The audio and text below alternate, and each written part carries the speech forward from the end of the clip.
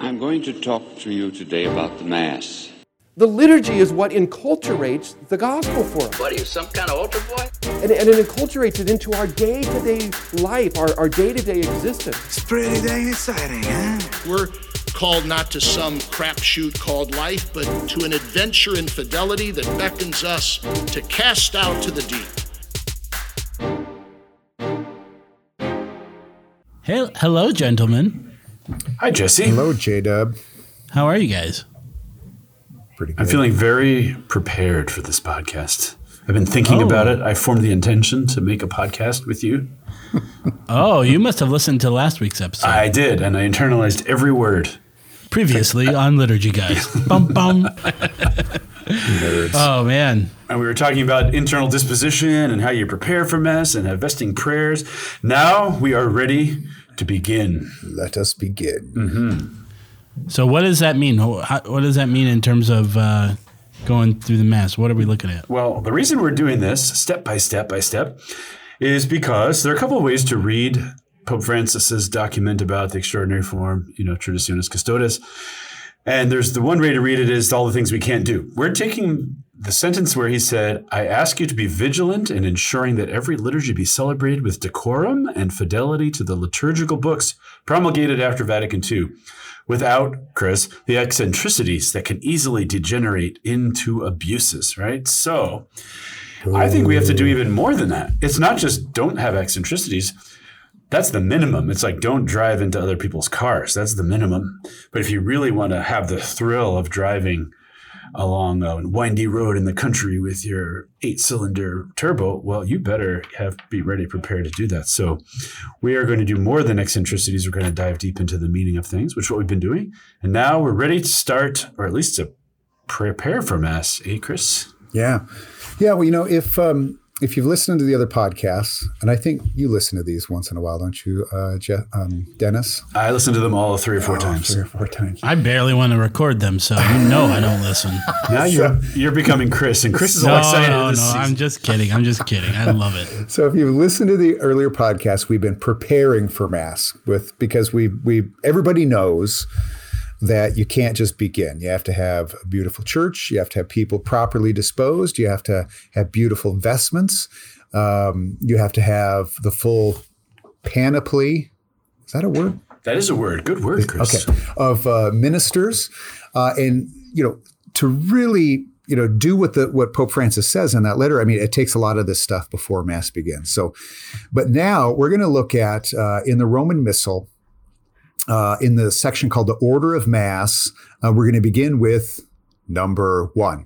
And maybe back up just a little bit about what is a Roman Missal. Yeah. So they say, the people are smart about this, that in the early days, the church's liturgical books were all sort of divvied up among ministers, right? So if you were a reader, you'd have a lectionary. If you were a cantor, you'd have, what would they call that, Dennis? An antiphonary or something like that? Yeah, antiphonale, yeah. Okay. If you were a priest, you'd have a sacramentary, and every kind of principal liturgical minister would have his own book. Well, eventually, and for a variety of reasons, these all got put into one book, and this is called the Roman Missal. And so even today, like if you the lectionary for Mass exists in 4 volumes, but if you open up the cover to any of those, it will say the Roman Missal, the lectionary. And so if you look in a Roman Missal, like a 1962 Roman Missal or something like that, it has all the readings and all the antiphons and all the priest prayers all in one book. Okay. Well, that's what a Roman Missal is. And so the Missal that we want to kind of get back into and look at according to tradition is the Roman Missal that was reformed after the mind of the Second Vatican Council by Paul VI and then John Paul II. So that's that big 1,500-page book that is up on the altar. Remember when Cardinal Lorenzi was going around introducing it, he said, "It is a very heavy book. You need a good breakfast to carry it around." And he wasn't kidding. It's a big old book. In fact, you might know is they made what's called, what is it called? I've got it now. It's called Excerpts of the Roman Missal that just has the prayers that the priest would use at the chair.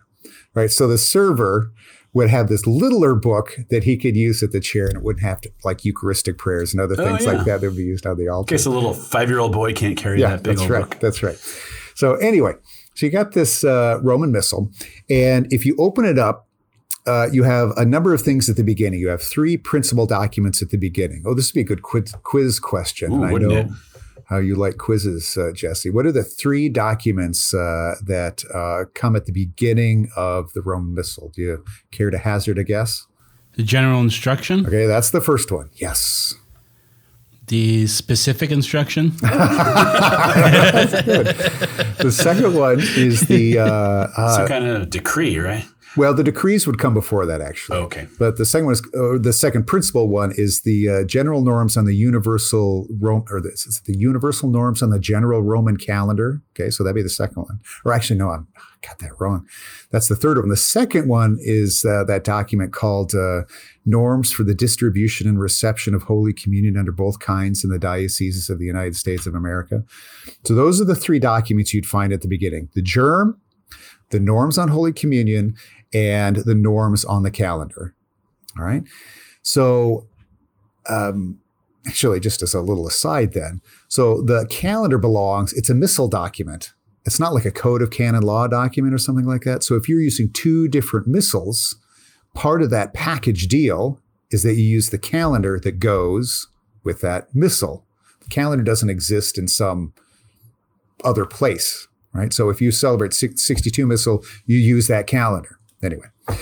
Okay, and then you have the text of the Missal, and the first big section of the Missal is called the Proper of Seasons, or the Proper of Time, right? So that has the text from Advent, Christmas, Lent, Triduum, Easter, Ordinary Time, and then these solemnities of the Lord at the end of Ordinary Time. Then you have what's called the Order of Mass, and that's going to be for us sort of the script as we walk through this. So this is, every Mass begins, there's a tab on it, you go to number 1 of the Order of Mass, and that's where every Mass begins. And in Latin, that's called the Ordo Missae, correct? So when we talk about the Novus Ordo Mass, we're talking about the new order of Mass. Okay. People get a little worked up sometimes because the Freemasons had that phrase Novus Ordo Seclorum, New World Order. This was the new order of Mass. So it's just a mere coincidence and not a Freemasonic plot. At least that's what I'm choosing to believe. Say. Sure, sure. It was. Okay. And then after that, you've got a section after the Order of Mass, generally about the Proper of Saints, and you have common texts. And then you have ritual masses and masses for various needs and occasions. And we saw last time some appendices. So it's this great big collection of texts. But the one we're interested in principally as we go through this is the Order of Mass. And then we'll be making reference back to the general instruction at the same time. And again, it's, I think it's important that we do that because, I think a lot of people, whether you're, in the nave or even a priest, I mean, after a while, you just kind of lose sight of some of what some of the rubrics might say, and what some of the options might be. So this would be good to get back into that section. Now, I mentioned rubrics before. Yes. What's a rubric? What do we mean by that? That's a little instruction in between the actual text. They're not to be read, but they tell you what to do. But they are read. Well, they're read, but not read out loud at Mass, yeah. They're not proclaimed. Let's put it that way. R-E-D, not R-E-A-D. Oh, I see. They're R-E-D and R-E-A-D. Jesse, I made a joke there. Read the red, say the black, right? Okay. Editor's laugh track. Do the red. Yeah, do the red, say the black. Say the black. Yeah, so the red text from Ruber, like rubies, is we've said before, they're like a treasure that, because the treasure that they help to reveal is Christ himself, if you do them. But if you don't follow the rubrics, the instructions, it's kind of like, speaking of Mass analogies, not Willy Wonka and the Chocolate Factory, but, when your kids do like color by number or something like that, number 3, if it says it's blue, it's got to be blue. And if you color it green, the picture's not going to be, discernible. That's a good analogy, Chris. I like this. If you don't follow the Mass is a work of art. And if you Liturgy don't, by the numbers. if you don't, in some ways, yeah, you got to do what the numbers say. You got to do what the red text says. Otherwise, the celebration looks less and less like Christ and more like the one who's warping the rubrics. And we don't want the liturgy to look like anybody but Jesus. Yeah, we don't want to give Jesus a green face. It's that simple. It's that simple. Yeah. Now, clarify this for me, Chris. Mm-hmm. What we're talking about now are the rubrics that are in between the actual text that the priest reads when he says Mass. Now, there's a general instruction for the Roman Missal kind of follows the same plan, doesn't it? Except it's not the same texts that are actually in the rites themselves, correct? That's correct. Although you sometimes it supplies a little bit more information. You kind of have to read them in concert with each other.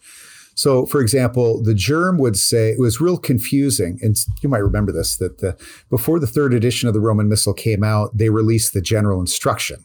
Okay, this is before anybody had a missal except in Latin. And just with the thought being, this would help prepare priests they could at least be looking at the general instruction for 10 years before the missal came out. But it was unclear from the general instruction about when the people were to stand at the Orate Fratres, the Pray Brethren. And so people started to stand before the priest said, Pray Brethren, right? But it wasn't until the order of Mass, the rubric in the order of Mass, made it clear that the priest says, Pray, brethren, that my sacrifice and yours may be acceptable to God, the Almighty Father. And then the rubric says, the people rise and reply, May the Lord accept the sacrifice at your hands. And so that's an example, Dennis, to help answer that question is, no, they're not identical, but they're very much complementary. In a lot of ways, the rubrics and the order of Mass are kind of abbreviations and shorthand of the fuller description from the general instruction. Yeah. Exactly. Anyway. And it tells you what to do. Now you do this, but the general instruction will give you more context and more sort of philosophy behind it, I guess. Yeah. Yeah. So should we start? Number one. Hold on, let me start recording. That was all just a precursor, right? Yes, the joke never gets old. All right, except I when know. it Number does. one. All right. So, Dennis, do you have order of Mass number one? Of course I do, Chris. I am prepared. Let's lay it on us. When the people are gathered, the priest approaches the altar with the ministers while the entrance chant is sung. Do you want that much or you want more? Yeah, go all the way to the people reply, Amen. Okay. When he has arrived at the altar, after making a profound bow with the ministers, the priest venerates the altar with a kiss and, if appropriate, incenses the cross and the altar. Then, with the ministers, he goes to the chair. When the entrance chant is concluded, the priest and the faithful, standing, sign themselves with the sign of the cross, while the priest, facing the people, says, in the name of the Father, and of the Son, and of the Holy Spirit, and the people reply, Amen. Amen. Okay.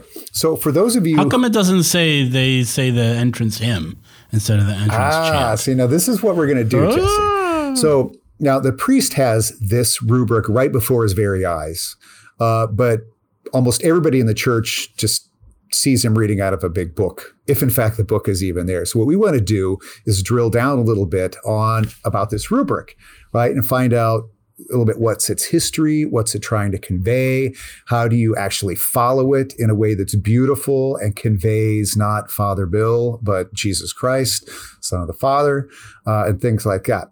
So we're just going to do a little bit of a commentary on this in the podcasts that are ahead. And I'm going to be the general instruction color commentator, and you're going to be the missal color commentator. And together we will be so colorful. Okay. And I'll be the sideline reporter. Well, or you can give us the view from the pew, Jesse. This is you can give us what you experience when you go to Mass. Is that going to be our next podcast, Joe? A view from the pew? View from the pew? Yes. You've always been sitting in a pew, haven't you, Jesse? Well, you know the old joke, right? Which He who farts in Mass sits in own pew. Oh, man. All right. You never heard that, Dennis? I never have. I haven't either. I've experienced it when I've been to Mass with you, except it wasn't my own pew. And those wooden pews, they reverberate, you know? Wow. Poor Chris, trying to be serious and talk about the worship of God. Oh, gosh. All right. I know. Well, beans. on that topic, let's talk about this first line, when the people are gathered. And I think this is an important place to start. Now, Father Martis and I, and you did this too, Dennis, we did all these presentations on mystical body, mystical voice. Back when we introduced did some catechesis on the new words of the Mass. And you remember he'd always make this analogy about going down to the hardware store and he wanted to buy like a model airplane. Okay? And he'd get the box with a model airplane and he would look at the side and would say, some assembly required. And Darn it. So he would say, all the pieces are gathered together in the box. But if you want those pieces to become, a F-14 fighter jet or something like that, there's some assembly required. And this is an analogy to what happens at Mass. Is it's not just a bunch of individual souls together inside the church. They have to be assembled into what? The mystical body of Christ. And so, right. So the mystical body isn't just some amorphous, glob of everybody doing everything whenever they want, however they want, right? There's a certain hierarchical, that is to say priestly, because the mystical body is a priestly body, a hierarchical arrangement of people. And so, and a lot of this has to do with what we've talked about already, about the different types of ministers that are present, the different vestments that they wear, the different preparation that they undergo, the different location and placement that they occupy in the church. So these aren't insignificant things. This is all about assembling the people into the mystical body. So that's one point. But I think more along spiritual lines is, what is it? It's not just sitting in the right spot. Right, and you'll know this. Does the Weiler family sit in generally in the same place when you go to Mass? I'm gonna say no, actually. Yeah. I know that sounds crazy, but it's a little bit different every time. Do you get the stink eye from a parishioner if you end up sitting in their spot, or you're all pretty good? No, you know what? Honestly, kind of the opposite. Everyone loves our kids, so they like to. It's so funny. I'm trying to our kids can be distracting sometimes, and I try not to do that. I try not to let the kids turn back and smile and wave at everybody, but you know how it goes. Sure. But no, we don't sit at the same spot. But I know what you mean. There have been times in my life where, third pew to the left, sit in the same one. Yep. Yeah. Well, there's a couple of passages that I think can help us understand this, how to assemble and how when the people are gathered. The one I was reminded of this that we were praying at Formation Week, and this is on Saturday of the third week in the Psalter. It's this passage from the Philippians about humbly regard others as more important than yourselves, each looking out not for his own interests, but also everyone for those of others. Do everything without grumbling or questioning. And I'm glad you're having a good experience at your parish, Jesse. But I think that may not be universal, that in many places there's grumbling and questioning. And, it's not just other sometimes people. There's wailing and gnashing of teeth. I don't know where that's coming from. This is true. So, but I mean, this is not like assembling for, the Bears game or assembling, at Black Friday sale at Walmart. Or assembling a dresser from IKEA. Exactly. This is a different type of assembling that requires a great deal of humility and selflessness. I don't know if we've talked about this on the show before, but there's this famous letter from Romano Guardini that he wrote in 1964 about the essence of the liturgical act.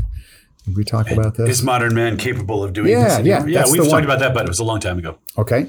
Well, one of the things that he says makes modern man incapable of the liturgical act is he has no communal sense, that we've had this type of individualism drilled into us from a very early age, and that, it's about me. And so what he says in that letter is that much that divides men must be overcome, dislikes, indifferent towards the many who are no concern of mine, but who are really members of the same body, lethargy. In the act, the individual becomes conscious of the meaning of the words congregation and church. And so this is another thing that, again, like we've said before, you're going to have a beautiful church, beautiful vestments, a well-trained pastor, and a great musicians and all the rest. But if you have a bunch of individuals who refuse to be gathered and assembled into the mystical body of Christ because I hate that guy, or, she sings off key all the time, or they're sitting in my pew, then, God is so powerful, but he's powerless to save people who don't want to be saved. And I think part of that is this docility that we should have. So anyway. And also unity in worship. I mean, the church documents often express unity in worship as a really important thing. Yes, that's what I was just about to jump in there in the general instruction at the very beginning. Good segue, Jesse. It says the purpose of all these rites at the beginning, the walking, the bending, bowing, the singing, is to ensure that the faithful who come together as one, right, one mystical body, establish communion and dispose themselves to listen to the word of God and celebrate the Eucharist. So you're not just running off the street, get your Eucharist and go home, right? You have to sit down, slow down, listen. As the priest comes in, everybody's attention is focused on that procession. They see him bow, then they know what the altar is, what they're about to do.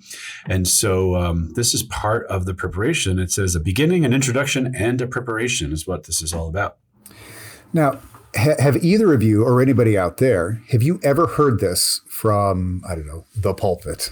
This type of mentality or disposition that each individual ought to have in the church? I can't remember a time that I have, actually. Only from you, Chris. Maybe in one of our LI liturgies.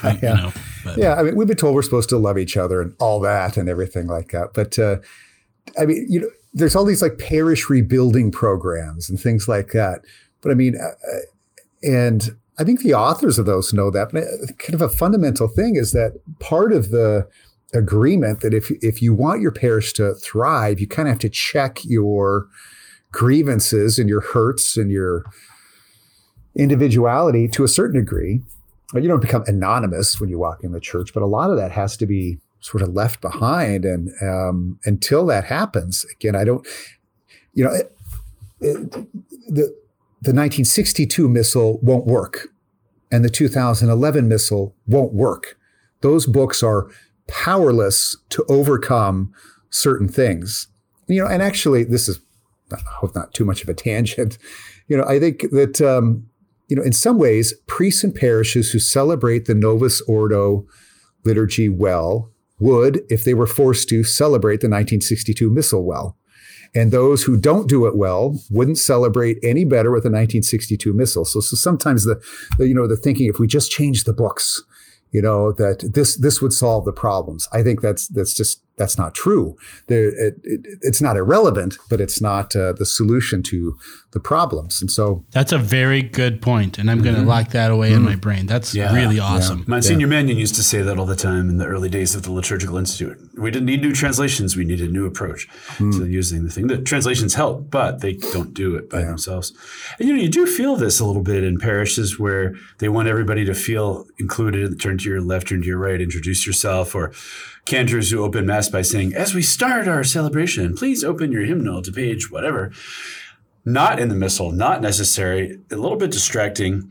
What the church gives us to form this unity, entrance rite, procession, entrance chant, and that's how everybody is doing the same thing and putting the words of Christ on their lips rather than just merely saying hello to their neighbor, which is not bad, but it's not the same as assembling as the mystical body.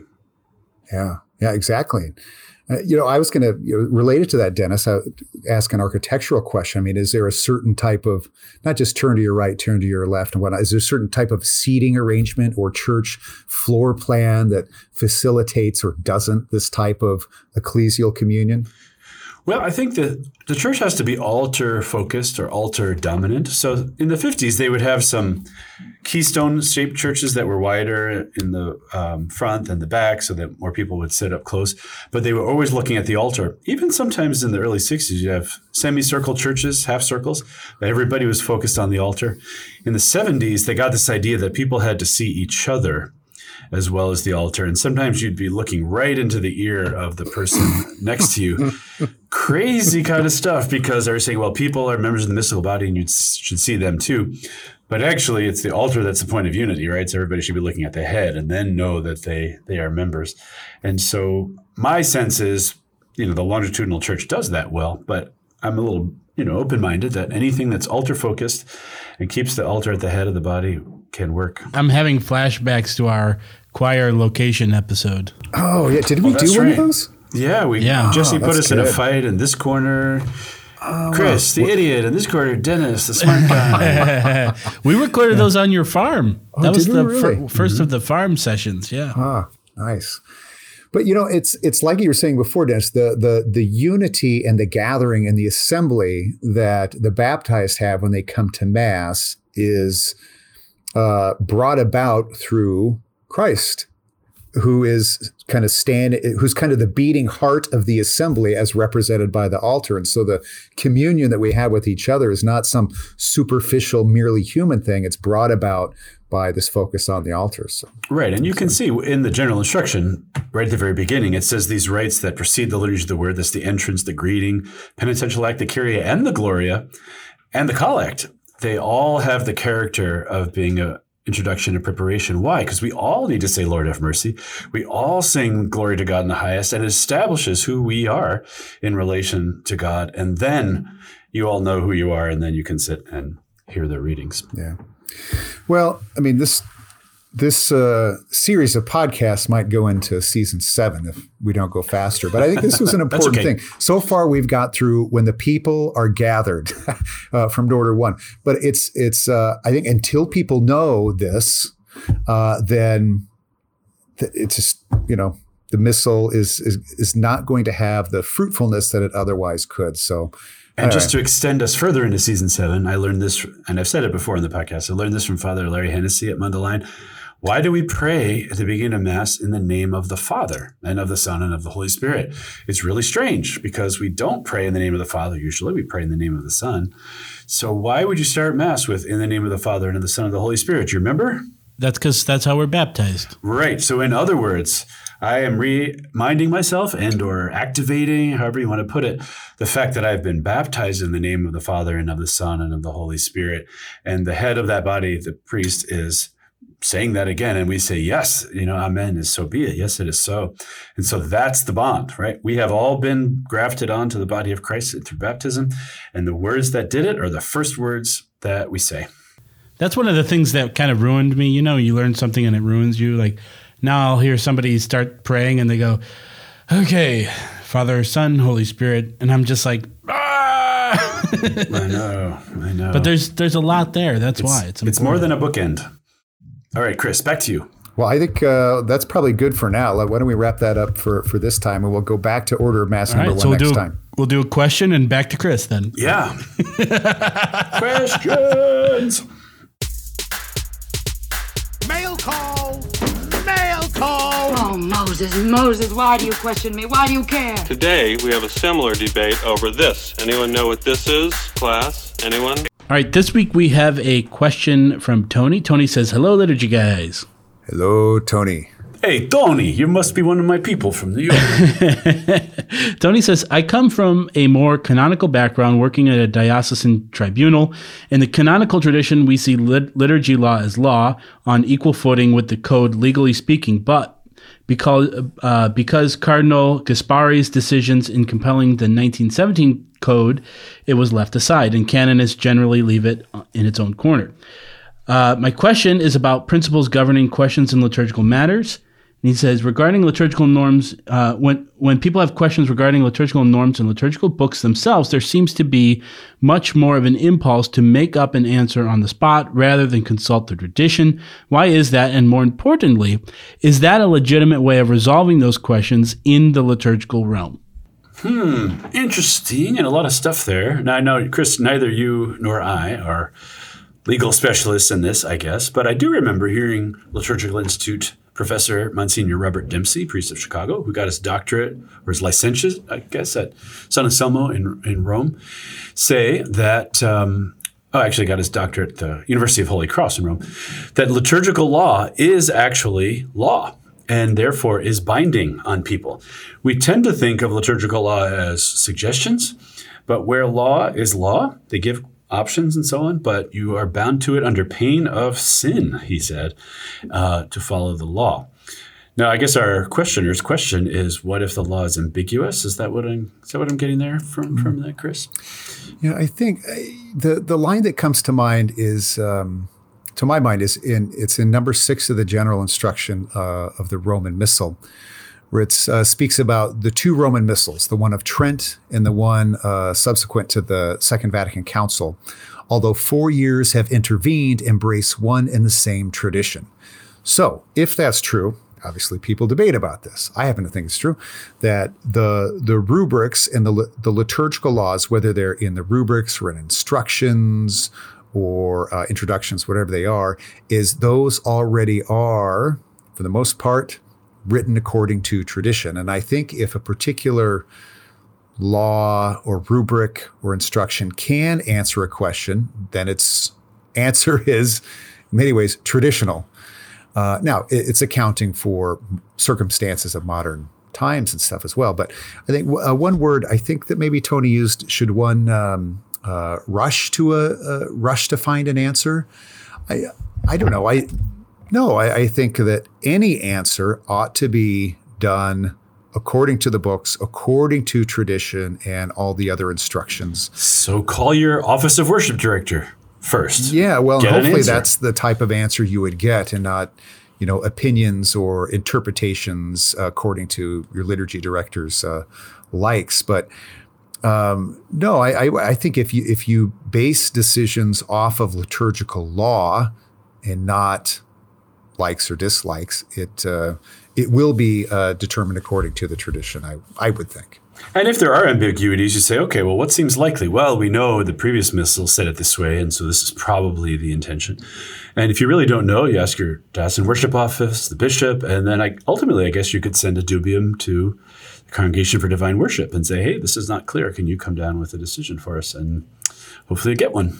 Yeah. And presumably it would be according to a hermeneutic, I suppose. Although there are new laws and new circumstances that may arise, but hopefully there's a context and a history from which the church would draw in our liturgy to answer it. And if the server's asking you 2 minutes before Mass and you have to make a decision, I would say the safer choice is as the tradition has always done it.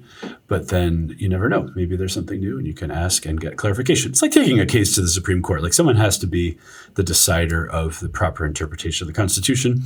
So Congregation for Divine Worship ultimately would be the definitive determination of how to interpret liturgical law. How's that, Jesse? All right, Tony, I hope that answers your question. And if you have a question, you can email us at questions@liturgyguys.com or tweet us at liturgyguys, or you can parlay Dennis. DMAX Supertaster at parlor.com or come to Atchison, Kansas and look for me. If you're not crazy. Maybe those are the only people that will actually do that, Dennis. All right, I take it back. Thank you, and God bless. The Liturgy Guys is brought to you by Adoremus, the Society for the Renewal of the Sacred Liturgy, and the Center for Beauty and Culture and Ex Corde, both at Benedictine College.